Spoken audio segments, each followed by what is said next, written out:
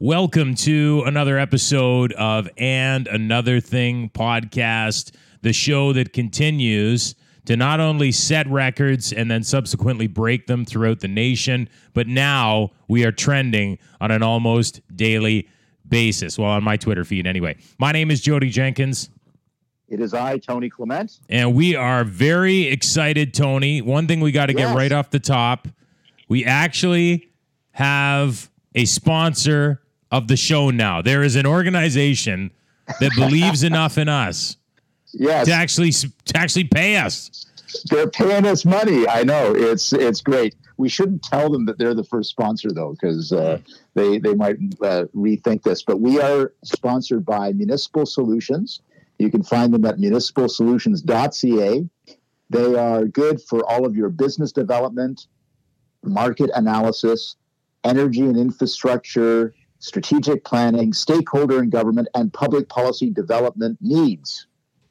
Yeah, they run the spectrum. Shopping. Yeah, they run the spectrum. So John and the team at Municipal Solutions, thanks so much. You're going to hear about them as the weeks go on. But not only are they a sponsor, Tony, but actually this show and another thing is brought to you by every week Municipal Solutions. Like it's like literally And Another Thing podcast presented by Municipal Solutions. Like that's right. They went top notch with us, and it's big.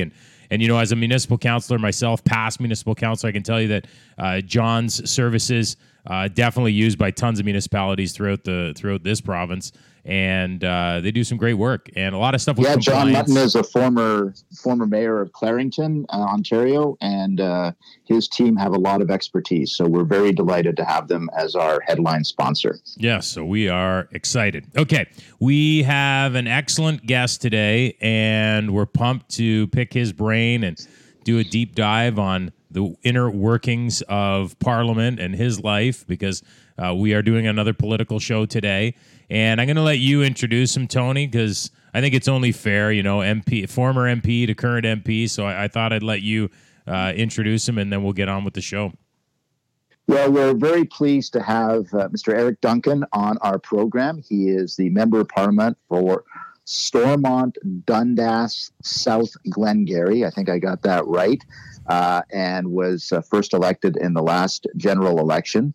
He was elevated to the leadership team of new Conservative leader Aaron O'Toole. And leadership, you know, that means like on the leadership team, they have the deputy leader and the House leader. But Eric's role is question period coordinator. We're going to ask him a little bit about that, but we want to welcome him to the program. Eric, great to have you on. Thanks for having me, guys. I'm looking forward to this. For now. Eric, we promised you that this wouldn't be controversial. We want to ease you in. We don't want to do anything too crazy. So, you know, we'll do like a softball question to start. Who is at the bottom of your leadership ballot and why? I'm just joking. I was going to say, the leadership race is over. We're all one team. We're all moving forward. There's the line. That's his line. He's sticking to it. No, Eric, maybe just comment a little bit on that leadership race. Because as you said, you guys are united now. There's no question. The united front moving forward. We know now the goal is to replace the current Liberal government with a much, much more impressive Conservative government in the next election. But leadership battles are divisive. I'm just curious what, without telling us too much, what's the mood been like within caucus, within the team? And, if you can, just give us a little, pull back the curtain a little bit.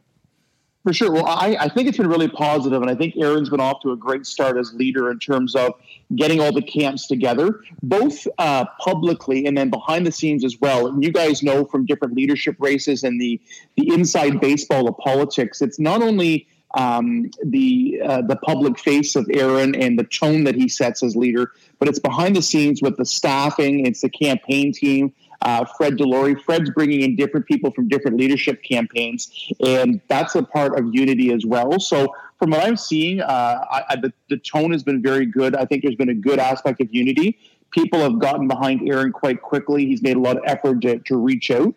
So I'm quite impressed with it. So far, so good in that front of where people realize, right, we could be into an election in a matter of a few weeks here. So to get behind the new leader, start all rowing in the same direction here and get ready for a possible election has been good that way. And bringing people in from all the other campaigns, the shadow cabinet announcement, the leadership team. Brought people in from all the different, people that back different leadership candidates, brought them in. So that's all part of, if you were to check a list here of things that a new leader should do to have the unity, I think Erin's done a great job in terms of making sure that's been a priority. Or not, put it the other way, it hasn't been an issue. It's been everyone's behind him, moving forward and getting going. Now, I'm not in the offices or in the halls, obviously up at Parliament. And I can only go by what I see on social media. I'm curious, and I don't know how much about this you might know. Leslyn Lewis, I supported Leslyn in the race. Leslyn Lewis did an amazing job, momentum. I think she attracted kind of a new, I don't want to say breed, but a new section of potential conservative voters that we need in the next election.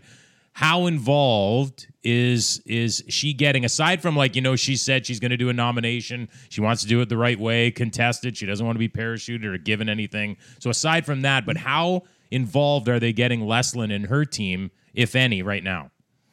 Because I think they need to. Yeah, well, I believe Steve Adhouse was the campaign manager. He's already been, he's getting involved in the national aspect, which is great. And I give Leslyn and her team absolute credit. I mean, not only was COVID-19 a different leadership race produced, by us, but to go from obscurity. I mean, I did not know Leslyn Lewis when this leadership race started, and everybody knows the name now within our movement, within the membership, and we're quite impressed. So not only Leslyn herself, but then her entire team and how she was able to elevate and during a challenging time to finish a very solid third, I think, is a very good story. And the one thing I always kind of reject is I hear people say, well, the social conservative aspect, and she did have those parts in her platform without a doubt. But I also think a lot of people supported Leslyn for the optimistic tone that she had taken as well, being different and being unique as well. And I think people underestimate that. I know a lot of people in my riding, whenever I supported Erin, you're doing the get out the vote. Leslyn did very well in my riding, as she did across the country. People weren't talking about social conservative versus red Tory versus whatever. They saw her as a fresh face. The way she spoke, the optimism that she had, and just like she says, it's changing the face and having people, and Erin's even said this too, it's people seeing themselves in the Conservative Party. So as a woman of color, as a lawyer, as a woman itself, in a leadership race, that says a lot. So she did fantastic. To be honest, I haven't met her yet. I still don't, but after all of this, I haven't had the chance to meet her. I hope she gets to Ottawa soon to connect with a bunch of our caucus so we can pick her brain and vice versa. And I'm excited to see where she runs. And kudos to her. Like you mentioned, she doesn't want something handed to her. She worked her tail off in this leadership race, and she did very well. So I'm anxious to see where she wants to go and where she wants to run. And before, Tony, I know you got a question, but on that thought there about she doesn't want anything handed to her, I just want to put it out there right now. I will gladly take a riding handed to me. If there's anyone listening that wants me to run and it'll be uncontested and I have a shot at being the MP, call me. Call Tony. He'll get in touch with me. We're all good. Operators are standing by. Good plan. Good plug. Good plug. I want to just, for the benefit of our listeners, talk about the question period coordinator. Probably people don't know what that means. Could you describe it for people? Well, most people have offered me congratulations on the new job, Tony, but then there's people that have watched Question Period and they give me their condolences for some days of how it happens. But so I'm looking forward to it. We get, we're still waiting to see how Parliament comes back. We know there's a speech from the throne later this month, and there's going to be the confidence votes on it. But what the House of Commons is going to look like in terms of in-person sittings, if there's still a hybrid, there's discussions about how we vote. Do we, as opposed to all of us having to be in Ottawa in the chamber, is there where we do the UK system where we use the lobbies behind there and we go spread out through a desk and register our votes? There's even discussion. I know the Liberals and some of the other, the NDP, they're interested in electronic voting of the House of Commons actually developing an app, which I understand is ready as an option to vote remotely or from our desks on our cell phones, which I won't get into the pros and cons of all that. So we're still waiting to see what the House of Commons looks like. But for question period itself, we are given so many slots per day as the official opposition. And my job is to make friends and likely some enemies, but is to pick out every day. Obviously, the leader, if Aaron is there and Candace, they'll do our lead-off questions. But then it's coordinating with our caucus. We have a diverse caucus. There's no shortage of issues to ask questions on, and it's slotting those spots that we've got to different members, what their questions are, and making sure that we're maximizing our time, and also making sure that we are representing the full spectrum geographically and of all the different departments and issues going on. So I use this, Tony, as an example. And Jody, we don't have seats in Newfoundland right now. We don't have seats in Northern Canada. So we don't have members there that want to ask those questions specifically sometimes. So we need to make sure that we're representing those areas with questions and making sure that people in those communities and those ridings that we need to win to form government, that we need to show we're a government in waiting, we got to balance all that out. So it's a big task. It's I'm excited. I'm nervous about it, but it's going to be a good ride, I think. You alluded to people don't realize this, and you did allude to this, but you're going to be the head diplomat, because everybody wants to get a slot in question period to show that their constituents and that they're doing their job, holding the government to account, and to show also that they're a rising star because they're doing question periods. So it's always balancing egos in your job, because there's many more people in the caucus that want to ask questions in question period than there are slots for question period. Exactly. Well, and one of the other things, too, is that I've been big on behind the scenes with our caucus is a kind of professional development training as well, about making sure that, helping with the writing of questions and the other opportunities. Question period is the big one that people watch, that the media, that even constituents focus on in the House of Commons. But there's a lot of other opportunities as well to get out and ask questions or give. So when you're talking about legislation, in the House on there, and even in committee, us having a minority government right now, we are able to compel more ministers to come to more committees. So one of the things I've been saying to colleagues as well is we need to make sure we're maximizing the opportunity for questions as well, and not just question period, but through committee and through those different avenues to get the questions out. So there's the balance of geographies, there's a balance of the news of the day, and there's also the balance of the bigger picture of Aaron's made it very clear. We need to be a government in waiting. We need to be united. We need to be professional, and we need the pursuit of excellence. So we need to be firing in all cylinders and using all the options available to us. And the minority government does produce some extra ones for us, which is good. Eric Duncan joins us on And Another Thing, and we are excited to say again that this podcast, And Another Thing, is proudly brought to you by Municipal Solutions. Make sure you check them out at municipalsolutions.ca. At the end of the show, Tony and I will break down again a couple of the cool things and the services that they offer municipalities throughout the region. Eric, I want to talk a little bit about your riding, because am I right in saying that Upper Canada Village is in that area? It is proudly hosted in there. Actually, right about the middle of my riding. Absolutely. Yeah. So tell me a little. I remember going there as a kid, and I know it's obviously a great historical attraction. If you look at the must-see places, if you're traveling around Ontario and you go to the Ontario website from a provincial standpoint, Upper Canada Village is on there. You got to check it out. Tell us a little bit about some of the history there and why people should go, because I think it's an amazing place to check out.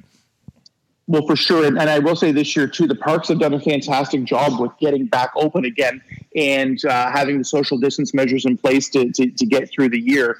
And everyone's doing staycations. So actually, it's been interesting to see the number of constituents that it's in our own backyard. And the number of people that are visiting it again for the first time in many years has been great. But it's just basically a walk, literally a walk back in time. You could go back in and see how back in the day, how cheese was made. You can go see the old churches, the old stores, the blacksmith. You can go in and see how newspapers were printed, whatever it may be. And there's some restaurants and that type of thing. So it's there's a mill in there. So you can take a walk back in time to see how things were done back generations ago. So it's an educational thing. But the one thing, too, that I always give a plug on the tourism is that they've really diversified as well, because the Upper Canada Village experience is seasonal through the summer. One thing coming up, and the advertising is just starting, are two huge programs which are have taken off and actually been leaders across the country and even internationally now, is Pumpkin Furno. They have tens of thousands of carved pumpkins in different shapes and sizes and characters or whatever it may be throughout the village at night. And yeah, it is a huge attraction that brings people in from across the country now. It's huge. And then it's a huge tourism attraction. Then they finish that around a little after Halloween, and then they switch to a light at night, where they've got, I think, into the hundreds of thousands of Christmas lights, all in the buildings, all in the trees. It's absolutely phenomenal. So I say to people is check out Upper Canada Village while they're open now. But this time of the year going into the fall, if you're ever driving through Eastern Ontario, going down the 401, or even you're near Ottawa, you're only an hour away, go and check out Pumpkin Furno or a light at night. It is something that you'll absolutely love. Does Pumpkin Furno, does it get political? Like, will there be a Donald Trump pumpkin and a Justin Trudeau pumpkin? Do they do that at all? They haven't done it yet, but I might suggest that to the team now. It's an election year down in the U.S. Who knows? Well, the Donald Trump one, it basically carves itself, right? Absolutely. Hey, it's halfway done. Tony, come on now. That's uncalled for. Eric, I wanted to quickly ask too, because on your Twitter the other day you did a poll. You were trying to find a new art piece for it's your dining room. Yes. You put up 4 options from a local artist. Option B is the best option. I can't believe they chose A. Now, are you telling me they went? Are you going with A, or are you going to make the decision yourself and just wanted to see what your followers thought? Well, I was actually, you ask people their opinions. Actually, I always tease this. It's like politicians. You ask 5 politicians their opinion, you get 9 different opinions. And I would joke with that. But I say with art pieces, I put these 4 pieces up, and everybody's got a different passionate opinion on it. There's been no consensus, but A was the leader. It's a dark background. It's a floral piece with a dark background, and I'm actually looking at them right now in my dining room, and I am going with A, the dark background. But it's B, buddy. It's B. It's the second one.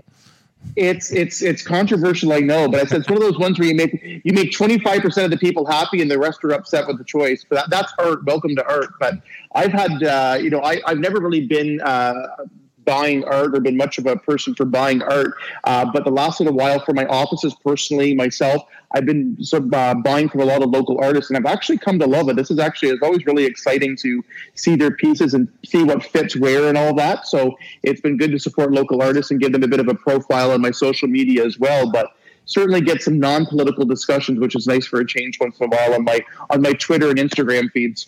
Well, I like how you just left. I think it looks like you might have finished a bowl of cereal or something on the table there at the dining room. So that was part of the humanize. That was the part of the art installation, Jody. That was actually art that you saw there. Eric, it's one of those things. Eric, thanks so much for doing this. I don't know, Tony, did you have anything else you wanted to add, or? No. I just want to congratulate him and all the caucus. Indeed, I know it's a very important time. And hey, Eric is right. We might be in an election in several weeks, so Godspeed to everybody involved in that. And we'll see after the throne speech, I guess. Exactly. It'll be an interesting few weeks to ramp ourselves up and be ready as a new team. But in the matter of a few weeks, we could be getting our lawn signs out. So we'll see what happens and what direction the government wants to go. But I always say there's never a dull day in Ottawa. Absolutely. And one last thing I was going to say, Eric, too, because I know we were talking off air, but one of your colleagues was on the show a couple weeks ago, Dan Albus, who's a martial arts instructor and has quite the background. He did mention, I won't say the name of who, but he did mention that he wanted to roundhouse kick someone in the house. It's not you. You don't have to worry. I'm curious, though, if he were to do that, do you think that would seriously affect his abilities to ask questions? Like, would you limit him if he wanted to ask questions, or would it just be business as usual? He'd be in the doghouse. It depends who he kicks. If I agree with who he kicks, he might get more questions. He might Hey, there we go. I like this guy. This is good. This is good. All right, Eric, thanks so much for doing this. Thank you very much for having me on, guys. I appreciate it. Good to chat with you. For sure. Eric Duncan, great guy. That was a lot of fun. See, I like that guy. He's a good sport. I like good that sport, guy. And he had a lot to say too. I'm very impressed by him. You did not mention it, nor need it be mentioned, but he's obviously from the LGBT community, and so again, very different face for the party, and for the caucus. Has social conservatives, has LGBT, has fiscal conservatives, has green conservatives. That's the kind of big tent that Aaron O'Toole is building. And as you mentioned, he likes to have fun. He's a good guy. He's a good sport. Unlike, and I got to take a shot at him because, I listened to Eric have fun, and it reminded me of when Stephen Lecce was on here, and the guy wouldn't even have fun. You're still on. Yes, you're still on Lecce. I am. He's got a lot on his mind right now. Wow, Man. I know, but if Eric Duncan can joke around, Stephen Lecce can joke around. Okay, well, I'll when he's a little bit less busy, I'll mention that to Stephen. He's got his hands full with the back to school right now, so we got to cut him some slack there, I think. Again, we want to mention our great sponsors, Municipal Solutions, and all the work they do, municipalsolutions.ca. You'll be hearing more about them as the weeks go on.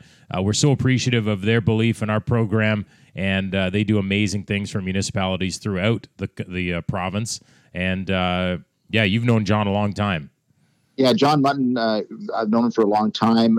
Some of his clients, incidentally, include a lot of the trades associations, like the United Association of Plumbers, Steam Fitters and Welders, International Brotherhood of Electrical Workers, a lot of those building trades folks. So he's got a very wide practice and knows a lot about how our province is run. So I think we're going to get him on the program at some point, but thanks to Municipal Solutions and John Mutton for being our lead and title sponsor.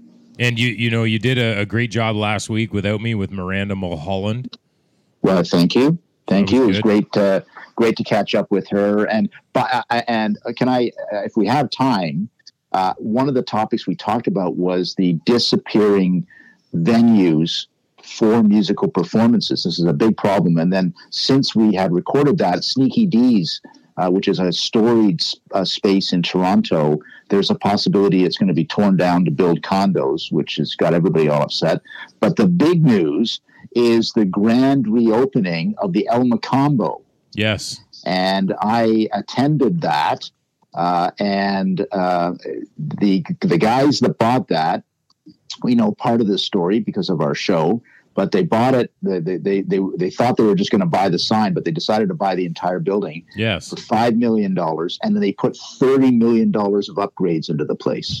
Of course. So in a future broadcast, I'm going to talk about the El Macombo and just an incredible center for music in our city, in the city of Toronto, but in our country as well. So stay tuned for that. Yes, and go back and listen to the episode with Sam Grosso, because he was the individual that had the El Macombo and sold it to Mike Weckerly. So he sold it to Weckerly. Yeah. It was the classic case of selling up or upselling. Because he originally approached him to sell the neon sign, and they ended up buying the whole building. So great story. Yeah, and I see Sam at Starbucks almost every day. So he's a very, very solid guy. And we wish Mike and their team all the best as they move forward with El Macombo. Of course, this show will be airing after one of their opening concerts. But do you know who? Yeah. Do you know who it is with? I think the first concert there. Yeah, Ian Thornley and Big Wreck. That's right. Good job. Wow, you know a lot about music. I envy you. Here and there. I envy you. Yeah. Oh yeah. All right. I don't think I got much more to say other than one little thing. Sorry, and then you go. But one little thing. I did find it comical that Dougie Ford there nailing people for big parties, and he was photographed at a big wedding with no mask. He was at Stan Cho's. He was at Stan Cho's wedding. Stan Cho, member of provincial parliament for Willowdale. He got hitched, and Premier Ford was there. But I saw Premier Ford recently in Muskoka. He was at an event announcing support for an N95 mask manufacturing plant in Bracebridge. Everybody was masked up there. I can assure you that. Yeah, and I look, I don't fault Doug for going to that wedding at all. And the problem is that when you crack the whip so many times in front of the media, if you slip a little, people are just waiting for you to screw up. Oh yeah, right. So he's kind of put himself in that position. He literally, with his stature right now, he literally has to go everywhere with a mask and not be near anyone. You know, if he doesn't have one on, that's. Well, I mean, but masks are not mandatory outdoors, and it was an outdoor wedding. But jeepers creepers, folks, like let's have some common sense. Anyway, that's my 2 cents worth. Did you want to add anything else, or? No, you're gonna get me upset here. So we better conclude the show. We've got a great show next week too. We're going to carry on with our politics theme, but stay tuned and keep downloading. We've had many thousands of downloads since we started. Rate and review us too, please. That helps so much if you can rate and review us. Yeah. No, the podcast is doing very well. And again, thanks to Municipal Solutions. Find them online, municipalsolutions.ca. We're excited about working with them, and you'll be hearing more about them as the weeks go on. Tony, we will do this again in 7 days. You bet.